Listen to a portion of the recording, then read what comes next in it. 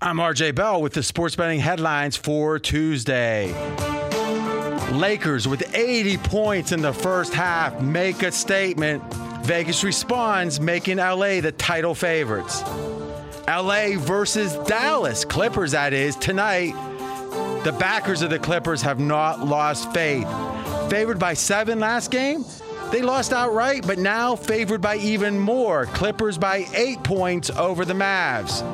OKC climbs back into the series, now tied 2 games apiece. Vegas still loves the Rockets, giving them better than a 60% chance to advance. Here comes a full hour of the Vegas Truth, covering all that and more. You're listening to Fox Sports Radio. This is Straight Out of Vegas. With the voice of Vegas, your host, RJ Bell. Give me a number, girl. Give me a phone. I'm collecting numbers. More and more. Give me a number, girl. Give me a phone. I'm a scientist of counting. I'm future more. The pregame show America has always wanted. I tell the future. I tell the future. From the Vegas Strip, here's RJ Bell. That's right. I'm RJ, live in Las Vegas, live on 225 FSR stations across this great, great nation. And live on a Wednesday. Oh, Tuesday it is. Fezzy, I saw you and I thought Wednesday, but let's be honest, you have to come in for your comeuppance. I tell you what's not live, RJ. What's not live is my Portland series bet against the Lakers. So for those that don't listen every day, Fez is on, and we should say this now quickly and not belabor the point because it's ending soon, a 12-bet win streak. Not just his private bets, not some private crap. No, in front of the world right here, straight out of Vegas, 12 straight winners. Now, what I noticed was Fez was sitting on his winners. He was making bets about, like, you know, would the Olympics be in Tokyo in, like, 2028? He made a few bets about global warming in, like, 2050. Like, all, not just future bets, but future times 10 bets. It's like, I see a trend here. He's not betting anything that he could possibly lose. We didn't stand for that. So we forced him to make a bet on a series in the NBA with an underdog, because if I promise, any amount of money I would have bet, if you would have let him bet a series price, it would have been, Milwaukee minus 2,000 or whatever it was. 100 to make one. 100 to make, hey, 13 straight winners, baby. We don't do it that way here. We do not do it that way here. He came with the Blazers. I don't know how much of this had to do with some strange thing with his wife where whenever Lillard does well, he screams Dame time. But in hindsight, and let's face facts, and then we'll talk about how good the Lakers are. What was your analysis at the time that made you think the Blazers, what was the plus number? Plus 360. All right, so you figure plus 360. Hey, we know they're going to lose more times than not, but plus 360 is a good bet. Obviously, in hindsight, it wasn't. What did you see wrong? The perimeter shooting, the Lakers had been so bad in the bubble, and that's Portland's weakness. Portland does not cover perimeter shooting very well. Hold on, I'm going to listen to your story. I'm going to open a Mountain Dew real quick. All right, go ahead. So my expectation was that, or hope, was that the Lakers' struggles would continue for whatever reason, not shooting well in Orlando, and Portland could just pack it into the paint with their 7-footers. And if the Lakers were unable to hit threes, that Portland could go ahead and control the Lakers on offense. So the evidence that the Lakers were struggling as an outside shooting team was really those bubble games. Yes. And the evidence that they were not that bad shooters were the other 52 or how many games were it? 62 games there was or whatever? Yeah, 62. Okay. So what made you think that the 8 games was of questionable motivation were pertinent over the 60 plus? Because I didn't think the motivation really mattered that much when it came to just shooting. That's not effort. That's just, do you like the backdrop? Have you been working on your game and the like? So I thought that the 8 games in the bubble did have some significance that they had struggled so much. And there was, and let's give you some credit here. there was the idea, it's funny, our producer, Matt, is not a gambler, right? We purposely picked a non-gambler. He's got, we call him Hollywood Matt. He's got, a lot of movie stuff in his background, TV shows. And he puts up on the board, isn't this called recency bias? So you literally have a non-bettor just making fun of you right now. What would you say to that? Recency bias. It's amazing he got the term correct, too. Exactly, but you got it incorrect. Oh, my goodness. And last night, it was the worst because Portland came in and packed the paint. They put Whiteside and Nurkic in the paint to stop the Lakers. First 3 3-pointers from the Lakers. Swish, swish, swish. It was 15-0 Lakers, and it was over. Actually, LeBron addressed some of your concerns, he addressed them after the game. Comparatively speaking, you are like a grain of sand in the Sahara Desert. Yeah, and I am the entire desert. Well, it wasn't LeBron directly, but conceptually, you don't doubt LeBron. No, and I got to tell you, I watched the whole... Well, I tend to, just in the right spots.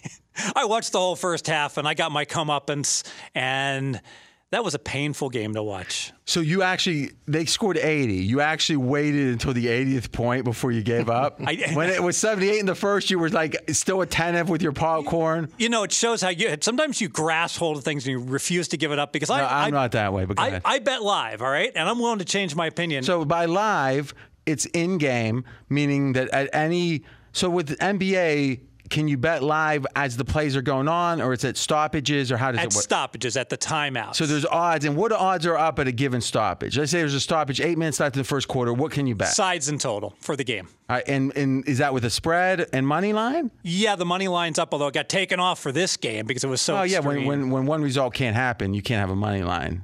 Lakers weren't going to lose at a certain point, right? Yes. Okay.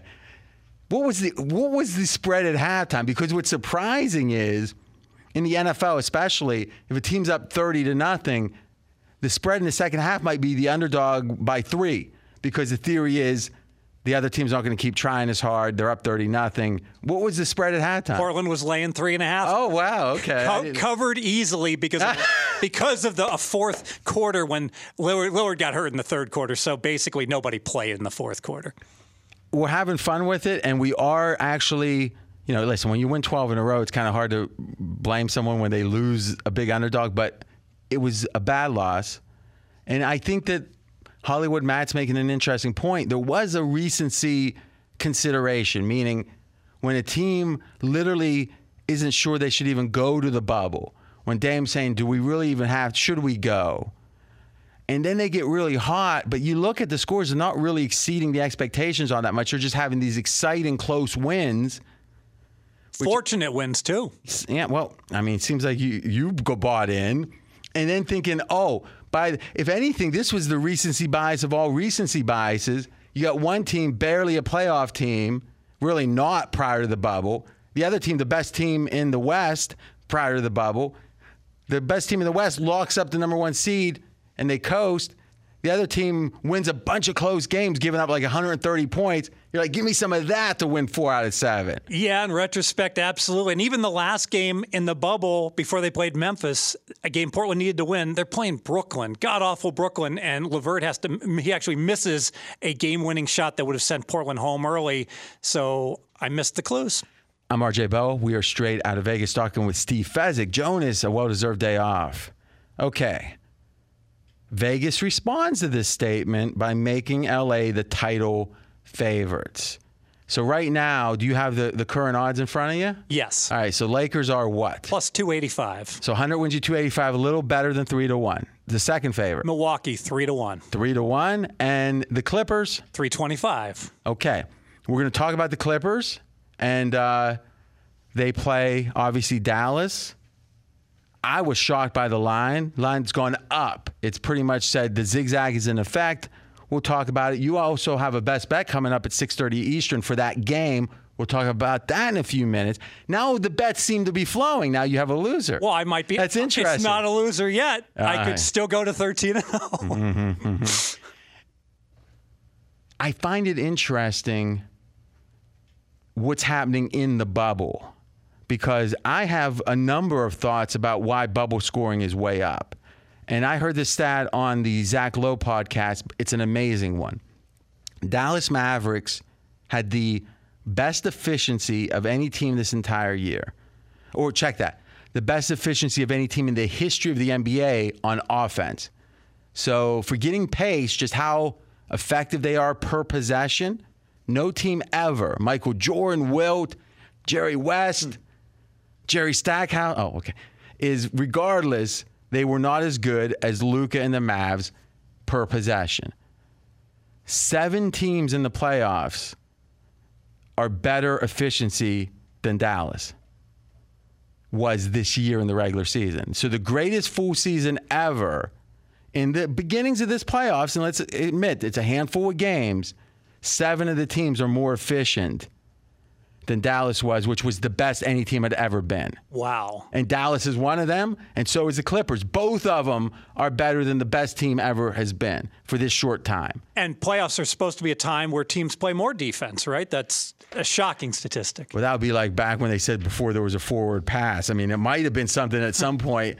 I believe there's a number of reasons why the bubble lends itself towards this, but I want to get your thoughts first. Why do you think the scoring is up so much in the bubble? I certainly see the teams offensively not slowing it down. The pace has been there. But really, just to be clear, efficiency wouldn't account for pace. You're right. You're right. And I'm not saying the pace isn't there too, but we're talking about the efficiency. Yeah, and the shot making has been just beyond impressive. I'm seeing guys take shots. Lillard is obvious. Steve, what you're saying is they're efficient because they are making shots. Yes, they're making shots. It's a circular logic. Here's my thinking. One is the lack of distraction. The fact of the matter is, if you're a millionaire and you're traveling around, whatever you're doing at the clubs, whatever, even if you're not at the clubs, tickets, people worry, just nothing but basketball here. It's helping, it seems. Number 2, there's never a time, ever, that a player gets to shoot in the same gym, in the same environment, game after game after game. Even if you're playing at home, it's only half of your games. The other time you're on the road. Here, obviously the sight lines and stuff are not disadvantageous, but it's the being familiar with it as time passes, which under that theory, it would keep improving. And I don't know if this is true or not, but when Luka hit that long shot, he looked down to see where he was. He didn't look up to see where he was. That was weird. It makes me think that he had a mark he was going to. And those great scorers, they often are taking shots. Now, when you're in the lane and stuff, you know where the basket is relative to the elbow or whatever. Who knows? Was there a mark out there he was looking for? Watch that replay. That's a great point, because I know in pregame shoot around, oftentimes you see a guy focus in on 4 or 5 spots on the court. That's his spot where he'll take multiple practice shots right before a game starts. So I think that same shooting environment is a big advantage for the shooters. Number 3, think about if home field advantage, home court advantage, is it that it adds something, or does the road take something away? So, for example, in the NFL, if you're an offense, it's a disadvantage being on the road because of the loudness. You might not be able to hear your calls, whatever. Well, I think generally the shooters, the players that struggle on offense, struggle on the road, not because they don't have the advantages at home. It's the crowd. It's getting jeered. It's the noise, whatever it is. That's all gone now. So in a way, it's like both teams have no disadvantages to score, whereas if you're home, the other team has a disadvantage, and if you're on the road, you have the disadvantage. One team always has a scoring disadvantage. Here, none of the teams, neither, have a scoring disadvantage in the bubble. Also, a lot of these young players, and let's be honest, the young players have been doing best, an AAU background, and that AAU background creates an environment where they're playing in gyms. It's low pressure. There's a stands, but there's not many people in them. It just feels very similar to what's happening in the bubble. And that low pressure, lack of self-consciousness, calm, it always benefiting the familiarity with the gym and the court. And lastly, and Bill Simmons mentioned this way back at the beginning, the lack of photographers on the baseline and the openness there seems to have more creativity on the baseline, and also more guys beelining right to the rim for slam dunks They're not afraid of going up and over and through and hurting themselves like Paul George did way back when in Vegas.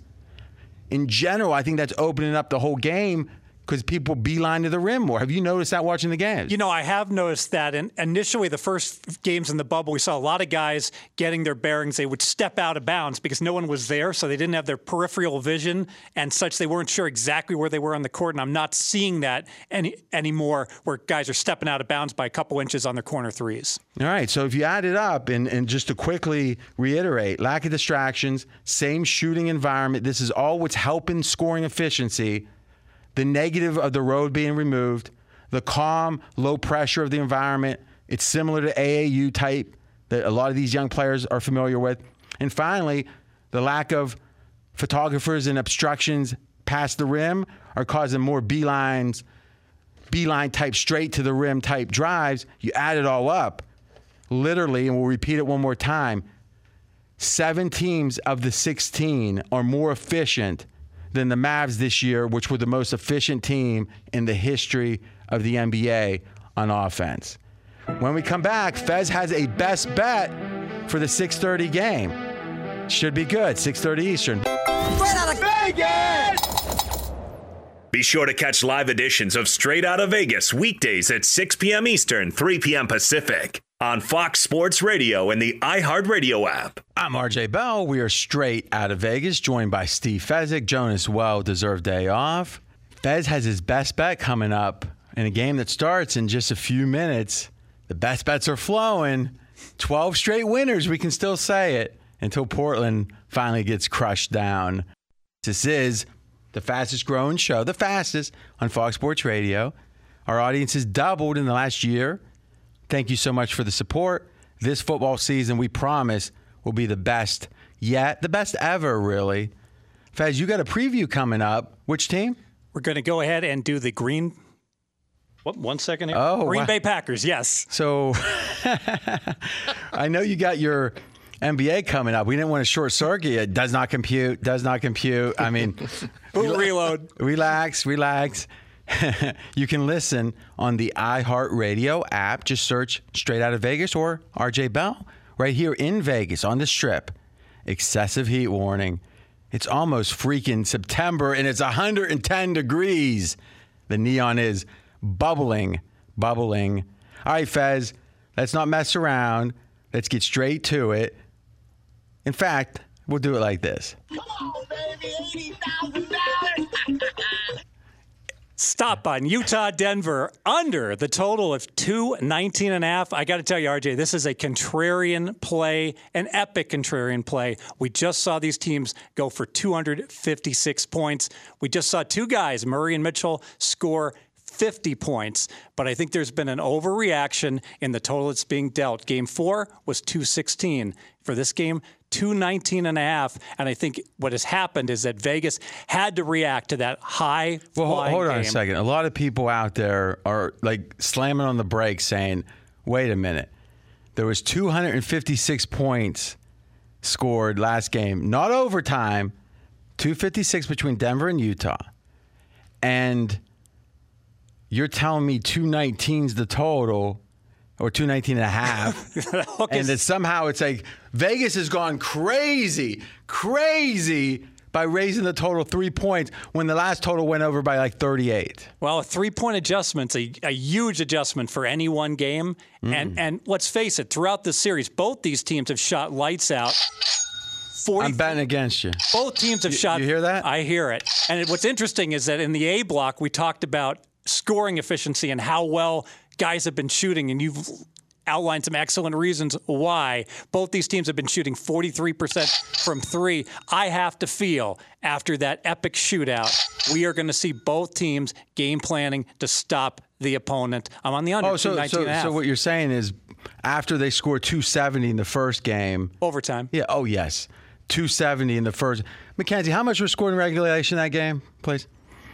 And 229 the game after. They didn't actually, at that point, they weren't game planning. They said it takes this game 4 at 256 for us to say, you know what, Fred?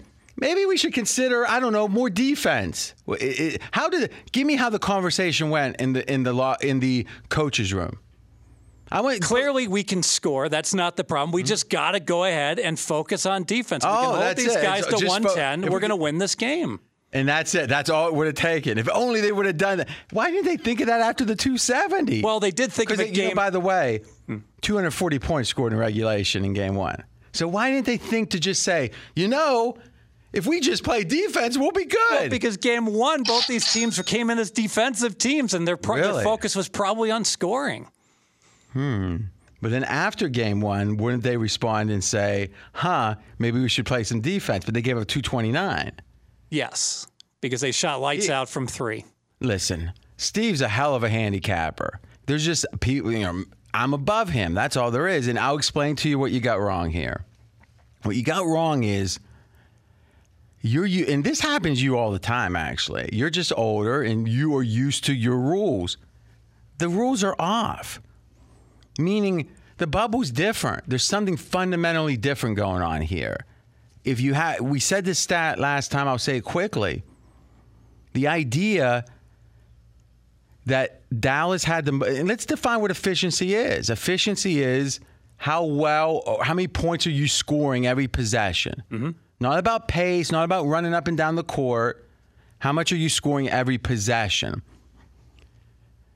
Dallas had the best efficiency, so most points per possession of any team in the history of the NBA this year.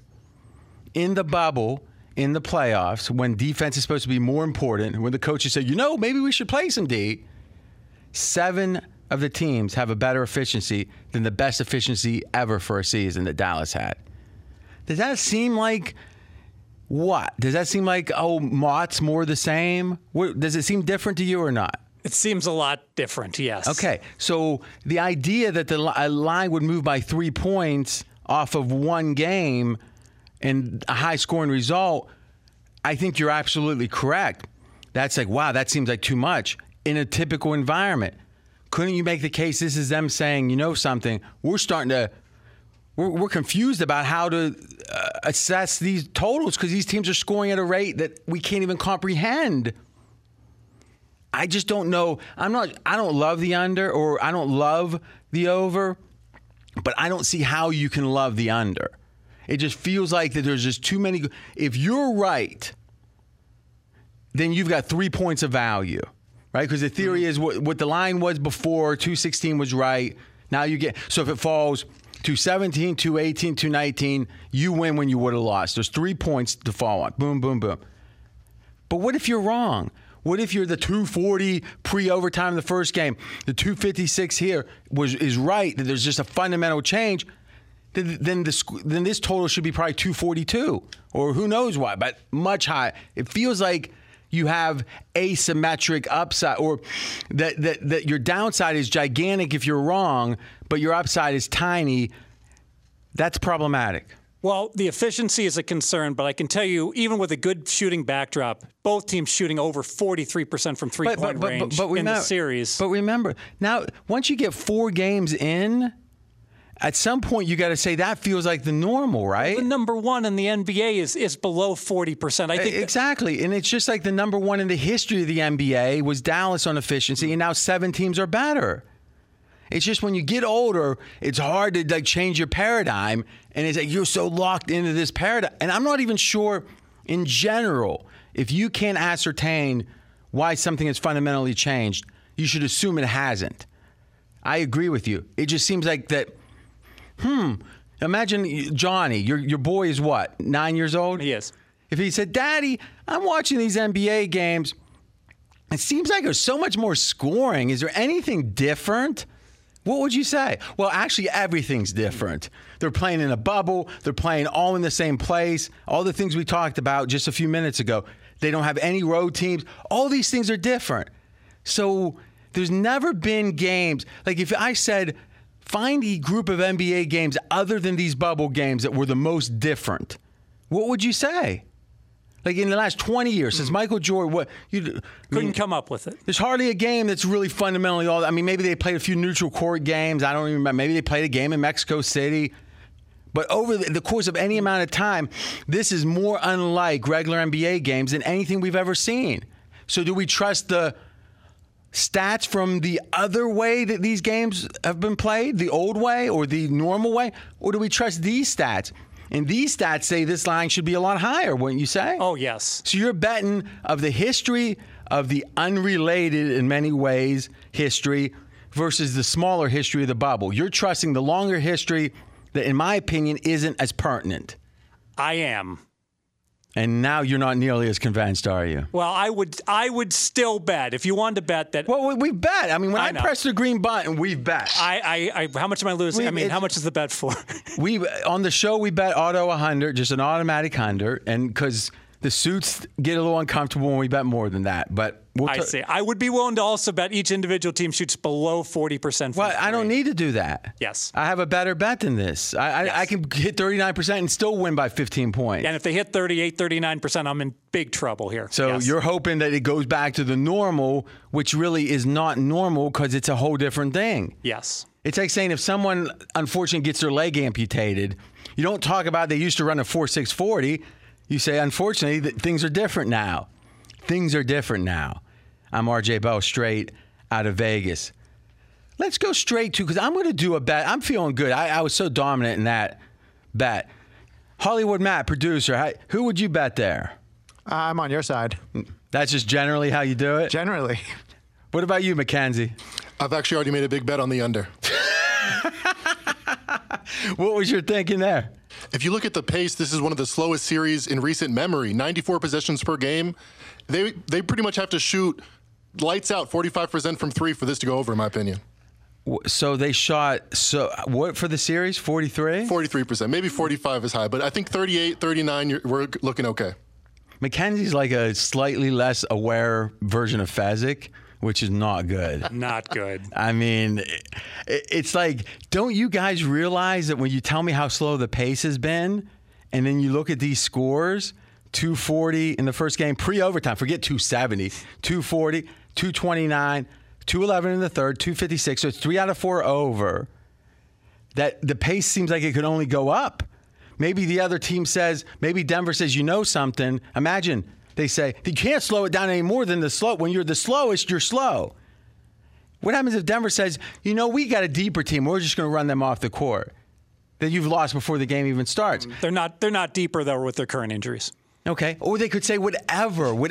Maybe Utah says, we'll run them off the court. That's possible. Is literally what you're saying is we're betting something because the pace is so slow. But lo and behold, that slow pace has led to 3 overs out of 4. Maybe it will get slower.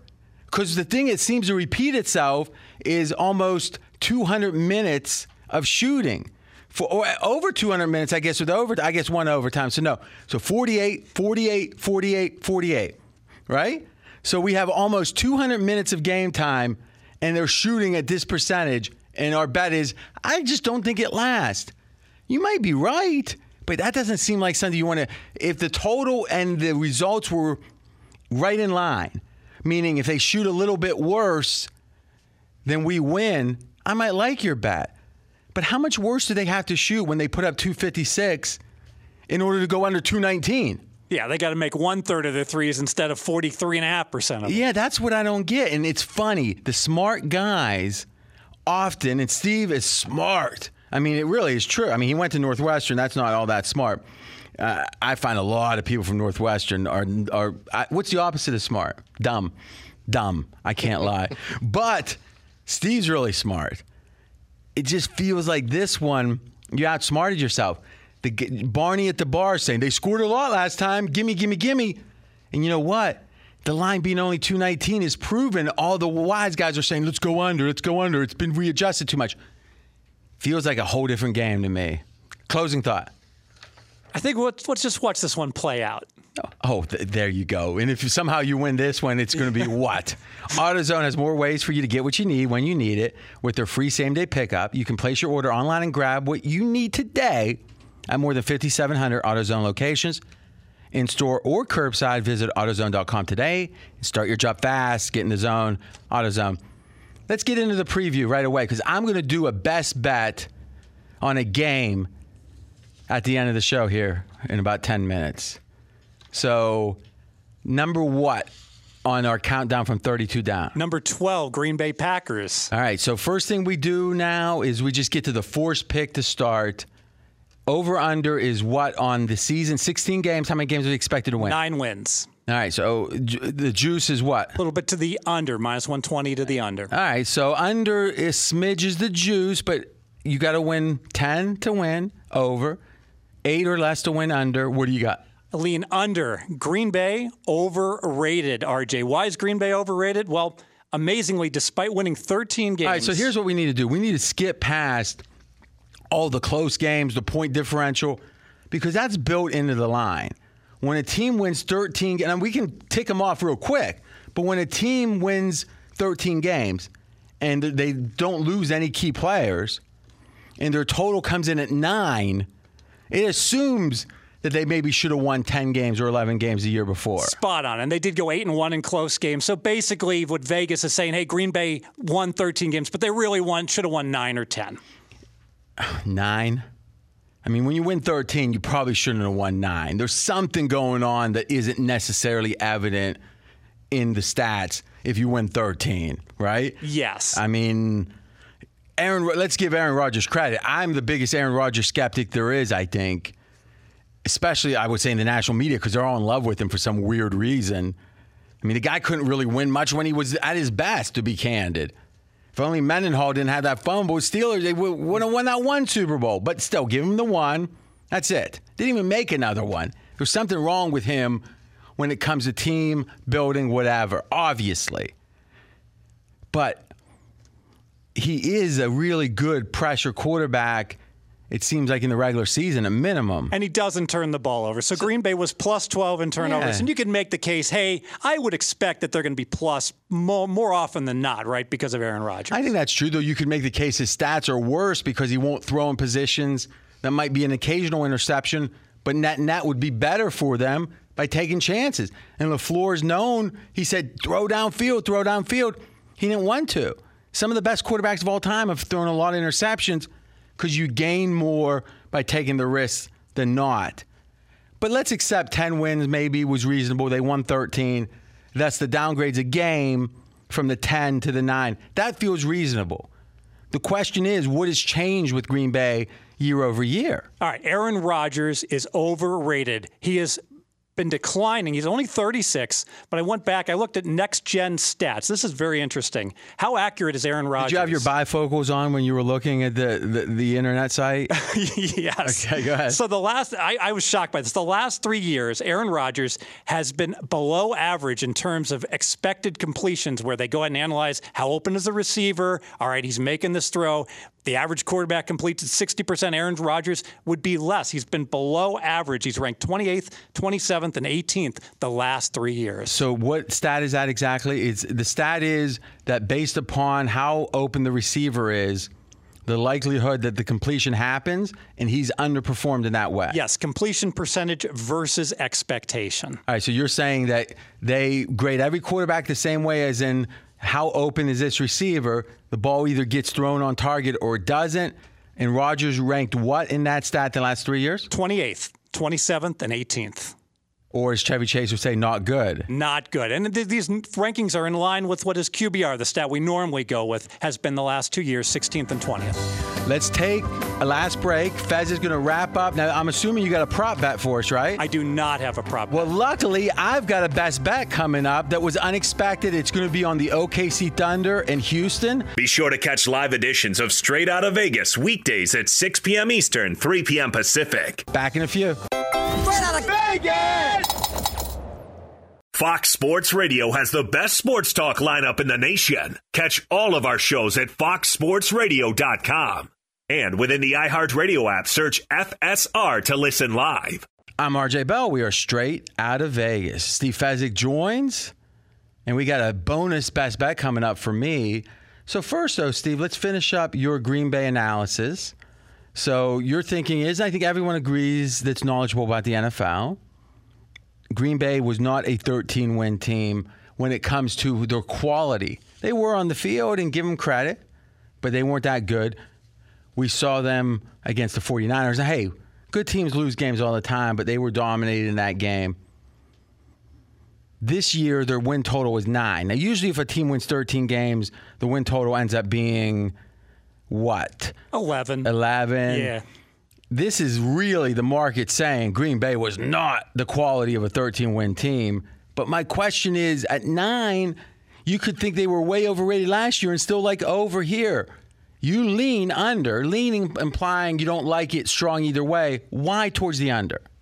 I think Aaron Rodgers could well respond negatively to this whole trading up in the draft for his replacement. And I understand some people are saying, hey, he's going to come out with a chip on his shoulder. But I think that more than likely it's going to create friction between him and LaFleur, the coach. And because of that, that could absolutely be a big problem for Green Bay. And I'm going to go ahead and lean under 9 wins. But I'm not certain that Rodgers isn't going to come out with a chip on his shoulder. Yeah, to me, this whole idea that they are trying to get rid of, I mean, let's be candid. By all reporting inside of Green Bay, the assumption is that Green Bay, other than Rodgers, the front office, the powers that be, are sick of Rodgers. It's just they're walking on eggshells. He's mad about this. He's mad about that. The idea that them finally making a move to say, hey, enough already, the tyrant is going to be gone. I'm not sure we should think that's a part. I mean, if anything, maybe Rodgers would be conciliatory and say, I kind of been messing this up.